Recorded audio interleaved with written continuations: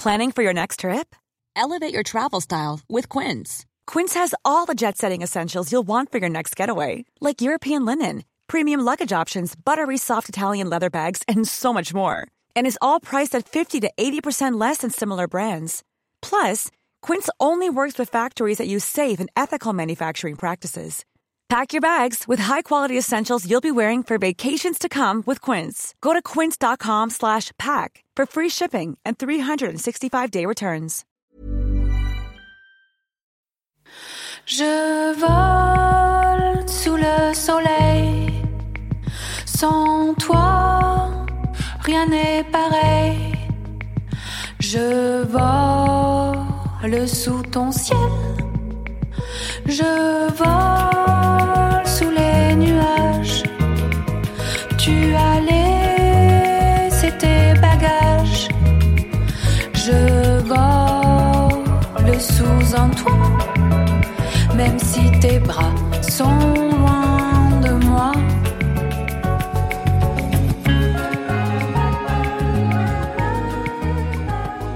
It was Tuesday the 16th of April. Paul and I woke up in our apartment in South Pigalle, and slowly we began to reacquaint ourselves with life in Paris. We stepped out onto Rue Victor Massé, still quiet at that early hour, to find the footpaths wet, despite the fact that there had been no rain. The street cleaners must have just come through. Or the whole peeing in public thing had really escalated, I'm not sure, who knows, it was our first day. Across the road, a light post that had been straight the night before sat at an aggressive angle, and both Paul and I hoped to God it wasn't a cyclist that caused that damage. Not that the French wear helmets, but even with full-body armour, that would have hurt. We headed towards Rue de Marty, conscious that we only had an hour up our sleeves before we had to venture back to Gare du Nord to pick up the first of our guests. Seeking familiar amidst the predominantly new, we made a beeline for Rose Bakery, where Paul ordered a delicious 3-cheese omelette and I had cinnamon porridge and a pretty good latte. But something felt off in Paris that morning. The night before, the city's heart had been broken, or more accurately, set on fire. Notre Dame, the centuries-old cathedral, had been engulfed in flames. It was a nightmare, a disaster, and on their watch, history had been destroyed. As the ashes smouldered, the city was still coming to terms with their loss. It felt odd to be a tourist that morning, as if, more than ever, we were intruding on something very private and very separate from our own earthly concerns. But as the morning traffic intensified and the cafes began to fill, we saw that beneath the despair was something else, a desire to get on with it. President Emmanuel Macron by that time had already vowed to rebuild Notre Dame, and a national fundraiser was pulling in, if I'm honest, some pretty serious coin, like just a lot of cash, heaps of money flowing in. The legacy of Notre Dame would go on. But in the meantime, Paul retrieved a small sheet of paper from the bottom of my handbag and crossed out a line. Thank God we had other options, he said, and I nodded. Thank God indeed, because if there was one thing we knew for certain, we were not getting married behind Notre Dame anymore. It was time to check out our backups.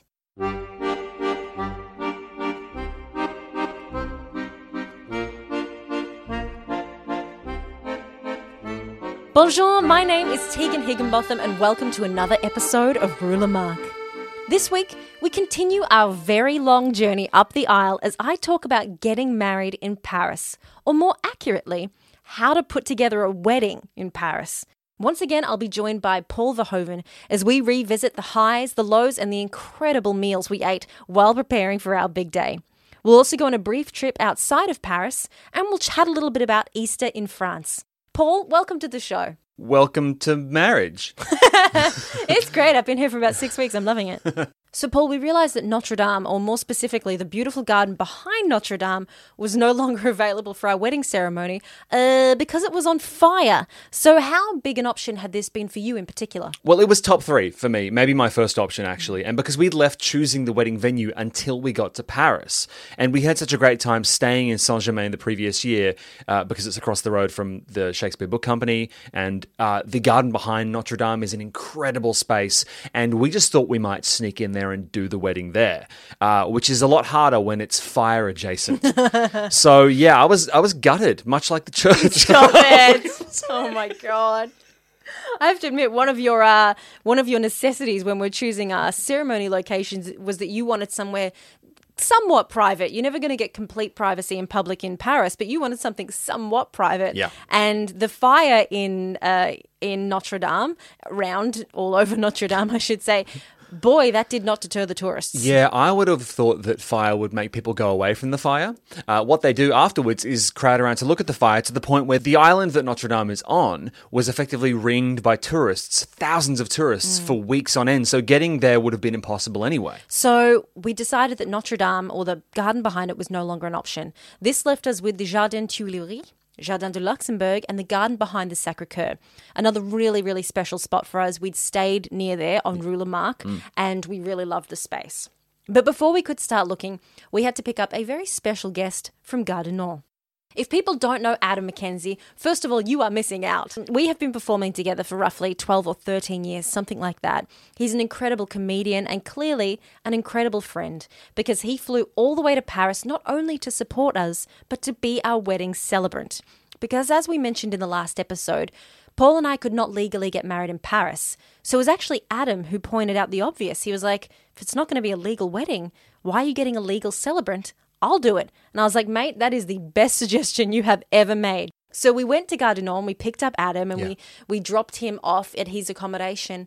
And then we had to just start slamming Paris to find this ceremony location. We went to all the places we listed above, as well as Parc Monceau, I'm not exactly sure how to pronounce it, Parc Batignolles. By the way, can we just talk really quickly about how beautiful the 17th arrondissement is? Oh my God, it is so French. It's lovely. It's like...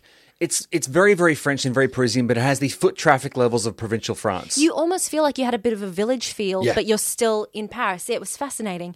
Yeah. We looked at the Jardin des Plantes. We walked the entire length of the Seine, but we kept encountering problems. Yeah, and just for me, one of the big problems is the fact that, as you've mentioned on the show before, I believe, in Paris rather, gardens aren't for playing or kicking the ball around. They are basically works of carefully tended art, and you'll get yelled at if you step on the grass. But we'd forgotten this. So we had envisaged us standing under a tree, I don't know, beautiful leaves falling, something like that, flowers, and we had pictured this happening preferably on grass, but certainly not on a footpath. But then we were reminded that, that's not a thing in Paris. You don't sit on the grass. You don't walk on the grass. You certainly don't get married on the grass.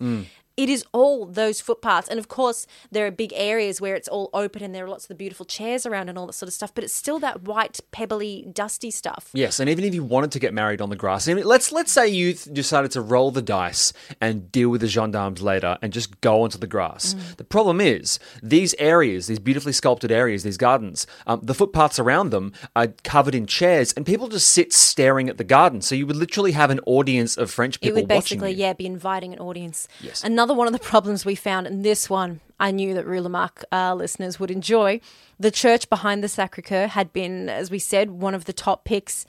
The exact location that we wanted to use, there is now a public toilet there. This tiny little silver, it's like this tube, one of the one toilet only kind of public toilets, but it was sitting right where our view of the church would have been. It was a disaster. So suddenly that wasn't an option anymore. And we were beginning to get a little bit stressed because we just weren't finding that place, that perfect place that we connected with. And every single time we walked to a location, it cost you something because your foot was getting worse and worse at this point. We did make do in one way, though. We did find our own little cheat, which was... oh, no. The scooters. Oh, my God. So these weren't there the last time we were in Paris, but they are now these electric scooters. And when I say scooters, picture the ones that you would push around when you're a kid. The little flat base thing and a stick that you hold onto, right? That's all we're talking about. But they're all motorized now. And very much like O-Bikes, you set up an app on your phone, you put your credit card details in, and you can rent these scooters for set amount of time. Yes, but they are just sitting around so basically you'll just hop on, hop off, right? You have the app, you tap it on basically like a little card, and then suddenly, we were just seeing them scattered around the streets, always well taken care of. Yeah, but the first day when we were in Paris, it was weird because, as I said, they weren't there the last time I was there.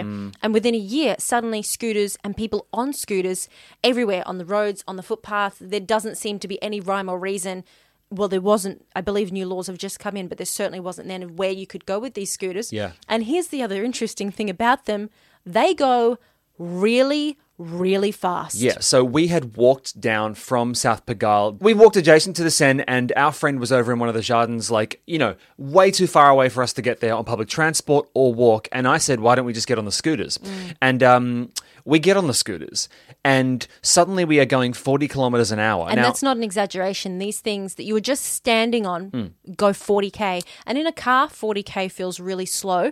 When it's just you on a scooter, my eyes were streaming with tears. It feels like not you're in because I was crying, but just because of the air going and so past my face. There was this path that was kind of leading over to this bridge we wanted, and then we're following it, going way too fast, getting a little bit freaked out, if I'm honest. All it would have taken is one pebble, and I wouldn't have had teeth for our wedding day. Yeah, which is a interesting look. And so then suddenly the path kind of veers into this tunnel, this pitch black tunnel, and suddenly we're on a road made for scooters. It was like being in Neo Tokyo. It was really stressful. It was strange. It was really, really strange. Yeah. But while we're looking for these venues, we're also trying to source food. As we mentioned, we had decided that we were going to cater our reception by ourselves. We wanted to keep it simple. Cheese, bread, rotisserie chicken, poulet rôti, desserts from a pâtissier. But if you're trying to keep it simple, you still want it to be great. So we were also crisscrossing the city trying to find the best bread, the best cheese, the best desserts. So the days went on and we continued doing this. However, we also had more and more guests arriving and we wanted to spend time with them, of course. I mean, they'd flown to Paris to be with us. You want to see them. Some guests whom I'd never even met before. So my best man at the wedding was a guy called Josh. I went to university with Josh, and he and his wife Liz live in Los Angeles, working on they're screenwriters basically. And so they came across, and you never met them. And if it's a big wedding, it's fine to chuck some new people in the mix, right? They just get lost in the mix. But when they comprise like 20% of the people at the wedding. They were more than 20%. There were 9 guests. So it was 11 people in the bridal party, including us.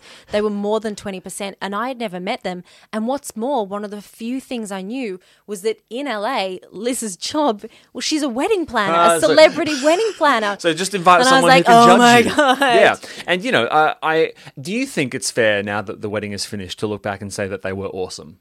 Oh, they were incredible. We met them at the Hotel Pigalle, the Grand Hotel Pigalle, I think it was called, in this beautiful bar, this deco bar. And I was really nervous because I expected that it was going to go really well. But what if they didn't like me? What if I didn't like them? What if there was a clash? Suddenly there would have been this really weird vibe around, over 20% of our wedding guests. Yeah. Within seconds, like Liz sat down and she had this really cool hat on, I remember specifically, and Josh sat down and they were really great. And before I knew it, they were all everybody was talking about Star Trek and nerd stuff and films. And I instantly felt not only 100% comfortable, but I felt like I'd known them for years already. Yeah, and they didn't seem to make things break even. They didn't break even. They actually enhanced the wedding by being there. It just wouldn't have been the same wedding without them. And Liz, of course, had such interesting insight because she plans wedding. That's her job. So occasionally she'd just throw in a little bit of advice or just say something and you'd be like, that is exactly what we needed to hear at that moment. But at the same time, seemed to be really excited about being there. I didn't get any sort of wedding fatigue from her at all. Can I skip ahead slightly in time to give you a quick Liz anecdote? I just want to give you a bit of something that you don't know that Liz did.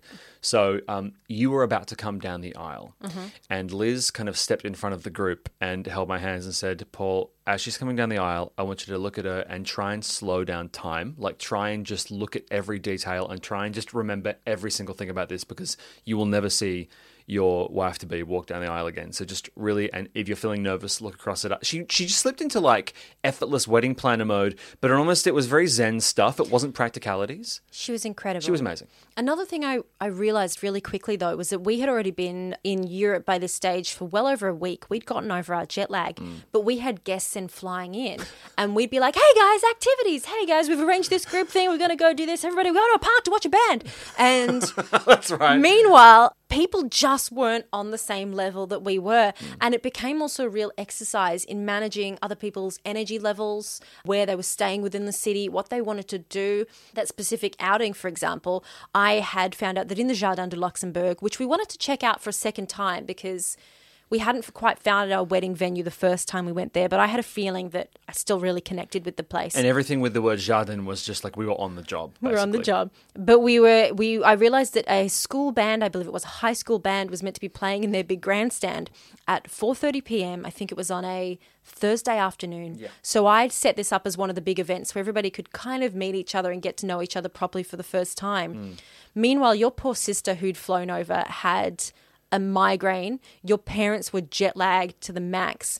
Another one of our good friends, Rama, had been performing all over the place. So she was just, her energy was fine, but I just felt really conscious that this is a woman who's just come straight from work, really. Yeah. And it was about letting go of some of those expectations that I had of these kind of postcard perfect moments where we'd all be sitting around as the sun was setting being like, champagne, and you just had to take other people's needs into account. And those moments did happen later on. It was the pressure of putting that kind of first meeting. Every time we said to ourselves, this has to be perfect, anything that wasn't perfect struck us in the face. And there were other events. For example, one night we went out with Adam and his wife Rama, my parents, and I think it was just the 6 of us at this stage. And we went out to this Italian restaurant in the 9th arrondissement called Fagios, spelled Faggos.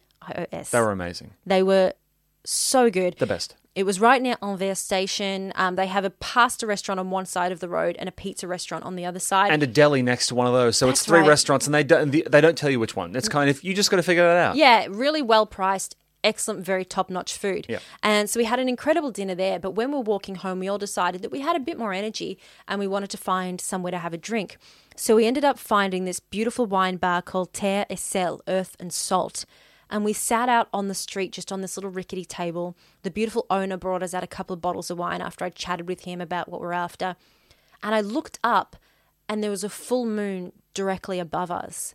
So we're sitting there bathed in moonlight on the side of the road in Paris with my friends, my family, my fiance. We're there because we're celebrating our marriage, just having wine. And it was one of those moments where I went, oh my God, this is what we did this for. This is incredible. Yeah. And it was those moments that you couldn't have planned that ended up being the standouts, were the ones that I had, because I love a spreadsheet, the things that I generally put the most effort into and being like, we'll get there at this time and then we'll do this and then this is what it'll be like. Yeah. They never quite in the lead up fit as well as those spur of the moment events. Yeah, that really took the pressure off. And also, it's not like a regular wedding where everything good has to happen on the wedding day. This was basically a festival of Paul and Tegan. Yeah. So every day there was a new chance for something magical to happen, and those things were all part of the wedding. Another one of the standouts in the lead up was actually when we hopped on a train and I'll give this the proper run-in that it deserves. Paul and I went up to Montmartre one night and we got to meet with the fabulous Pierre Trouvé from Paris. And he took us to this secret garden that you had to buzz to get into at the back of this very opulent hotel. Yeah. And we sat around drinking cocktails while I hope he was fine. It was just these 2 loud Australians just being very enthusiastic about him. And we spoke about French culture, we spoke about the podcast, he told us about his job. And then we started talking about Chantilly, which was the area that he grew up in, his village. I'm not sure if it's a town or a village. It felt like a kingdom, honestly, when we got there. It's very regal. So he gave us a few tips, and then on Easter Sunday, so this was 4 days before the wedding, a big group all hopped out on the train and went out there. Hiring for your small business? If you're not looking for professionals on LinkedIn, you're looking in the wrong place. That's like looking for your car keys in a fish tank. LinkedIn helps you hire professionals you can't find anywhere else, even those who aren't actively searching for a new job but might be open to the perfect role. In a given month, over 70% of LinkedIn users don't even visit other leading job sites. So start looking in the right place. With LinkedIn, you can hire professionals like a professional. Post your free job on linkedin.com/achieve today. Now, we spoke about Chantilly in episode 5, Getting Out of Paris, but in case you forgot, Chantilly, I'm going to call it now, is a small town of roughly 11,000 people. It's surrounded by forest and sits only 25 minutes out of Paris by train. So we headed out there on the 1007 Express and walked from the station to the Domaine de Chantilly. Known as the jewel in the crown of France's cultural heritage, it contains the second largest collection of antique paintings after the Louvre and boasts gardens that, in my opinion now, having seen them, rival Versailles. We headed out there and from the second we hopped off the train, it felt like we were somewhere really special. Walking through the forest towards the what looked like a castle in the middle of a moat as far as I'm concerned. It was a castle in the middle of a moat. It actually was. And we rocked up in the gates, and the first thing that our eyes landed on were these. Now, these I don't want to call scooters because they were more like electric motorbikes. Actually, that is what they were. Yes, they were electric motorbikes. Yep. Josh and Liz, you and I, we figured that it would be a really good idea to first suss out the gardens by getting these electric motorbikes. So we put down quite a few euro. We hopped on them, and my God, it was fun. It was basically, okay, so our eyes strayed across our initial plan, which was just a golf buggy, because Tegan and I, as you heard in previous episodes of the show, had hooned around Versailles in a golf buggy. Yeah. We wanted to recreate that experience. We were trying to rope everyone in, going, it'll be fun, we'll do car chases, it'll be great. And Josh and Liz were bang up for it, but there were literally 4 of these motorbikes sitting there. And they were calling to us, Paul. They were calling to us. Yes, they were. The engines were humming sensually. And so we hopped on these things, and the first thing we noticed was they're really fast, guys. And everything in Paris goes much faster than you're expecting it to. But before we know it, we are riding around an enormous suburb-sized, like, medieval estate. And we hoon off to the right past a city block-sized fountain, and there's ancient parapets, and then we peel off into a forest down this road alongside a river, and we rode through the French countryside exploring on motorbikes. Yeah, little cottages, baby ducks. Oh my God. Grass, with lavender bursting through. It was so beautiful, so much so that we got to the end of our first hour, and Josh and Liz have gone, we want to stay on the bikes. And we're like, yes, that's a genius idea. So we just had them then for a second hour. Kept them, yeah. We just kept riding around these gardens. One of the fun things, though, we spotted is as the day went on, I ended up seeing 2 different bridal parties, or what I assumed were bridal parties, in around the gardens. And I spoke to Liz and I was like, look at them. There's somebody getting married here. And she's like, actually, I'm going to bet you that they're not getting married.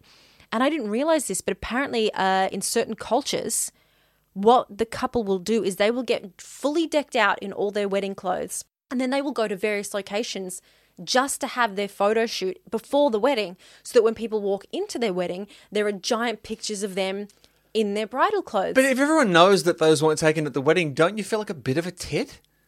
No, I guess they don't feel like a bit of a tit. In fact, I spoke to our photographer, Benjamin Brett, who we'll talk about a lot more in the next episode. Fabulous photographer, one of the best decisions of our life. But he has told me that at times he's even been hired by couples to go from, say, Rome to Paris, then over to London, and they will do one day in each of those major cities, do a photo shoot in each city, and then go back home, which to me sounds like a nightmare, a logistical nightmare. And I would hate having to get dressed up that much every single day, and the dress would get messy. I personally don't understand it, but it was really interesting seeing that happen in the Demande de Chantilly. You know what else interesting happened in Demande de Chantilly was towards the end of the second hour when we spotted this golf cart full of people we recognised. And it was my parents and my sister. And so we basically, like a couple of roughneck bikers, kind of pulled up alongside them full speed, and were just hectoring them incessantly. And then we all played chicken. So we rode around an old French estate and played chicken with a golf buggy. It was exhilarating. I am a really respectful tourist until you give me something with an engine. Don't put it like... And what's great is I can't drive. Sorry. It's not that I can't drive, it's that I don't drive. Look, we won't go on too much about this, but do head out to Demande de Chantilly. Go see the town as well. When you head inside the building, the gallery is fantastic. You'd round a corner and suddenly you're looking at a Raphael. Like, it was incredible. If you can't round a corner on a motorbike, what's the point? Stop it. Let me ride around inside the castle. The one thing that was tricky, and we certainly learned a lesson, was that Liz was vegetarian, and we couldn't get food in the Demande de Chantilly that was for her. So we walked into the township, and it was Easter Sunday, and there must have been some tradition that every single family in the world goes out for lunch on an Easter Sunday, because every single restaurant, cafe, little pizza hole in a window was booked out. We could not get food. Yeah. So we ended up going to this, I think it was an Italian trattoria. Yeah. And he made us like it was kind of like pizza focaccia stuff, but I think he made it from scratch. It took a long time. It was very strange. It was very strange.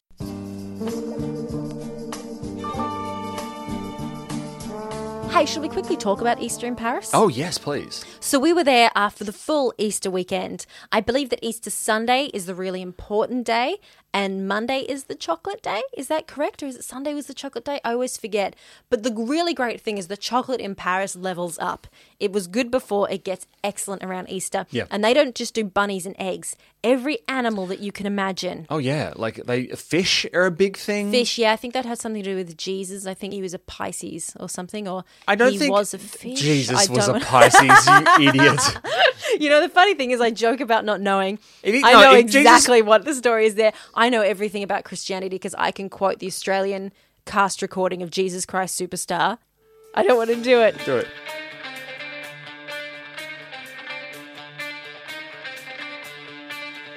My mind is clearer now.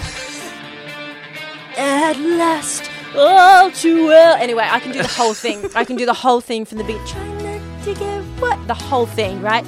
But I won't. I know everything about Jesus, though. Me and him, we know a lot about each other. What were we saying? Fish. Yeah, you got me a chocolate dog for my my Easter present. Hast thou not heard of thine Easter dog? The public holidays weren't too bad in Paris around Easter. You could absolutely still get your groceries. Some stores were closed. You Picard was closed. I was mad about that. It was really upsetting. But you can still make do. It is better, though, to be prepared in advance. What was really interesting, though, that weekend, we weren't only dealing with closures around Easter and the public holidays, we experienced some of the worst yellow vest protests since the movement began. So there were a lot of train stations closed on that particular Saturday. Now, here's one thing I will say now that I have been in Paris while protests have been going on. Unless you go looking for this stuff, you really do not feel it. It was just so strange being in a city where, from the news, we could see that cars were literally being set on fire not too far from where we were. Meanwhile, people were just going about their lives. It wouldn't happen in Melbourne or Sydney or Brisbane or anything like that. You know, it would stop a city.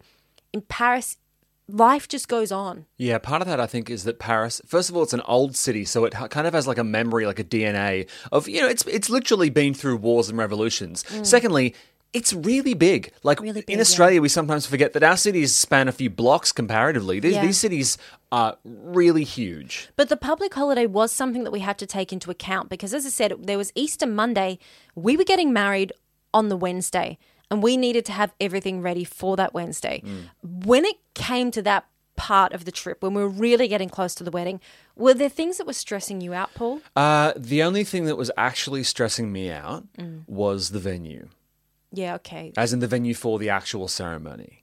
Because Right. there were so many variables involved, and the one thing that I was the most stressed about was a crowd of looky-loos assembling and watching and taking photos and And making it awkward. everywhere we went, there were just more people than we'd expected. And every time we went somewhere, everyone in the group with me would say, mate, just get over it. It's something you're going to have to deal with. And I was thinking, I didn't come all this way to settle. I didn't come all this way to another country and make Yeah. all these gambles for someone to say, near enough's good enough. It needed to be perfect. Yeah, You know? that's fair enough. How about you? What was stressing you out? It's not that I was stressed about any one particular element. We hadn't seen the ceremony, so we hadn't seen the reception venue at this point. We'd seen it online, but we weren't checking in there until the day before the wedding. That's right. So there was that question of whether that was actually going to stand up to our expectations.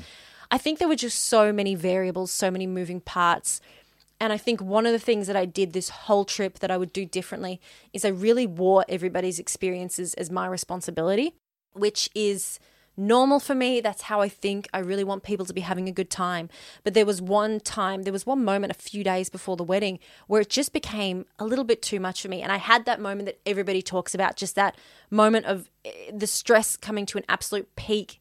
And I'm really glad that that happened, not only because it was then a moment where I could just say it and then release all that sort of stuff, but it happened days before the wedding. And so after that point, I was able to just relax, let go, and enjoy things a little bit more. That said, Tuesday the 23rd of April was massive for us. A really big, busy day. So naturally, yourself and Adam McKenzie started the day seeing a movie. Now, to be fair, the Avengers needed us in their time of Stop need. it. No, what was happening is because I review movies and, you know, Adam and I are both pop Don't culture make people. this about work. Well, no, because I ended up writing about it for ABC News. So what actually happened was the Avengers Endgame.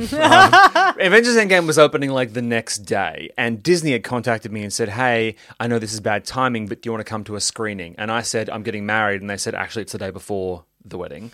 I didn't realize that this was going to be a thing, by the way, because you'd mentioned that Endgame was coming out the day before the wedding, and I thought you were just saying it conversationally. And then Adam McKenzie, independent of that, in a phone call was like, hey, did you know that Endgame is coming out a day before the wedding? And I was like, oh, this is going to be a thing for you guys. Well, what I said was, I said to you, I'm not going to go to the movie.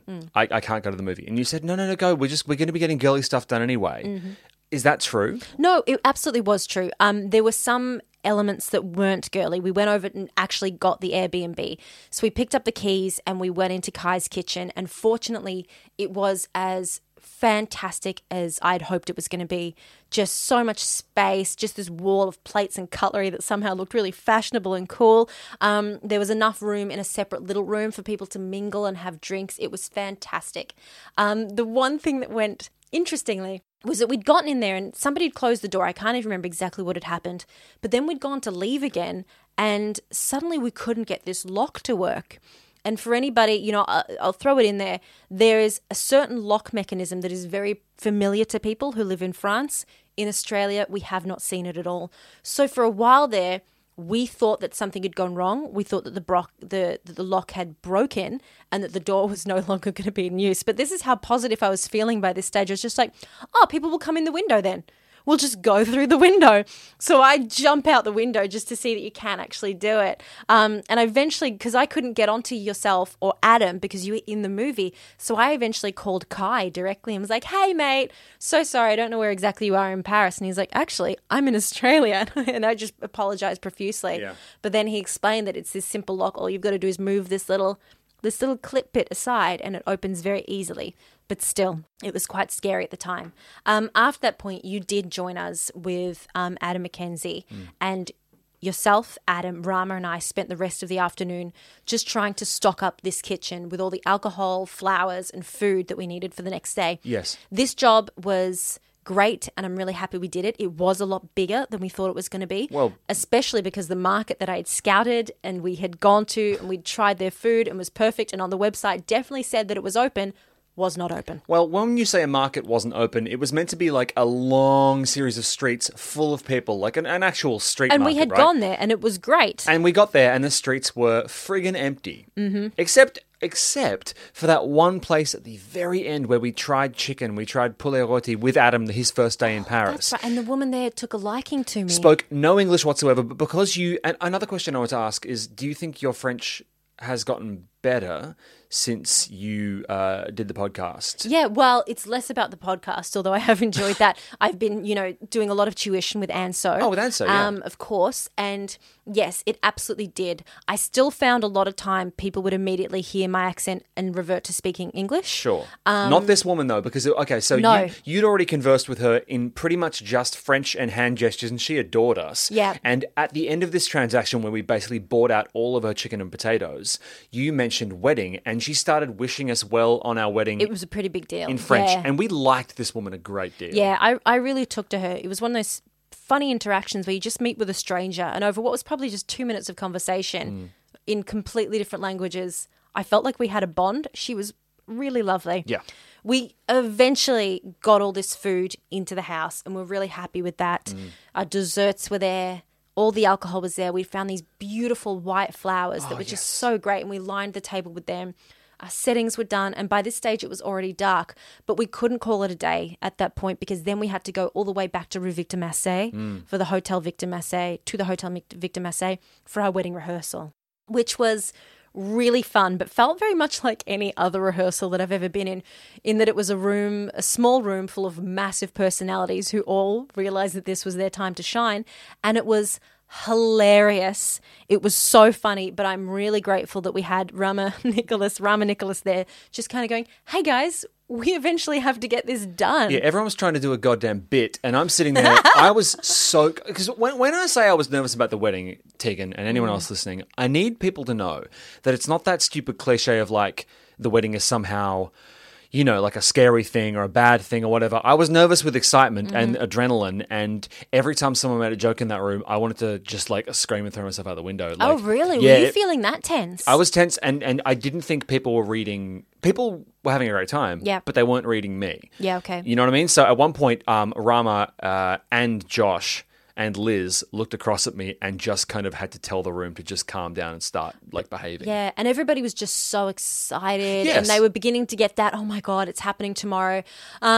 It was interesting, but we did get through it. And one of the really fun things that we did is we had picked our location and we knew that depending on the crowds, there were going to be 3 different ways that we were going to approach this location. So we had 3 separate wedding formations. Yeah. And we had everybody rehearse the 3 different wedding formations. So on the day, you and Adam would get to said chosen wedding ceremony location, and then you guys would be able to say, hey guys, we're going with number 2, and everybody would know absolutely where to stand exactly, perfectly. Yep. I found it really enjoyable sorting those things out. But then the day wrapped up, everybody, everybody parted and there was lots of hugs and kisses, and it was starting to get a little bit emotional, like the families were beginning to really understand how big this all was. And then the plan had been for me to head across to central Paris, to the Hotel des Grands Boulevards. We were breaking so many traditions for our wedding, but the one thing I really liked was the idea of the bride and groom spending the night apart. But the rehearsal ended and suddenly I didn't want to be away from you anymore. We got really upset about the idea of having to split up this night. So you came across town with me and we both shared this one final glass of champagne as an engaged couple. And then at about 11 p.m, we just had to make the call and you eventually headed back to South Pigalle. By that stage, everything on our list had been crossed off. There was nothing more we could do to prepare. It was just time to sit back, relax, and let the wedding unfold. Thank you for listening in to another episode of Rue La Marque.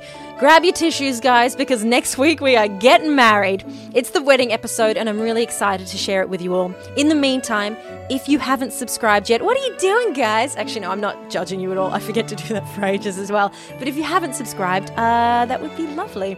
Join us in the discussion group on Facebook. Get in touch, share your thoughts, all of that. In the meantime, I'm Tegan Higginbotham, and you've been listening to Rue La Marque.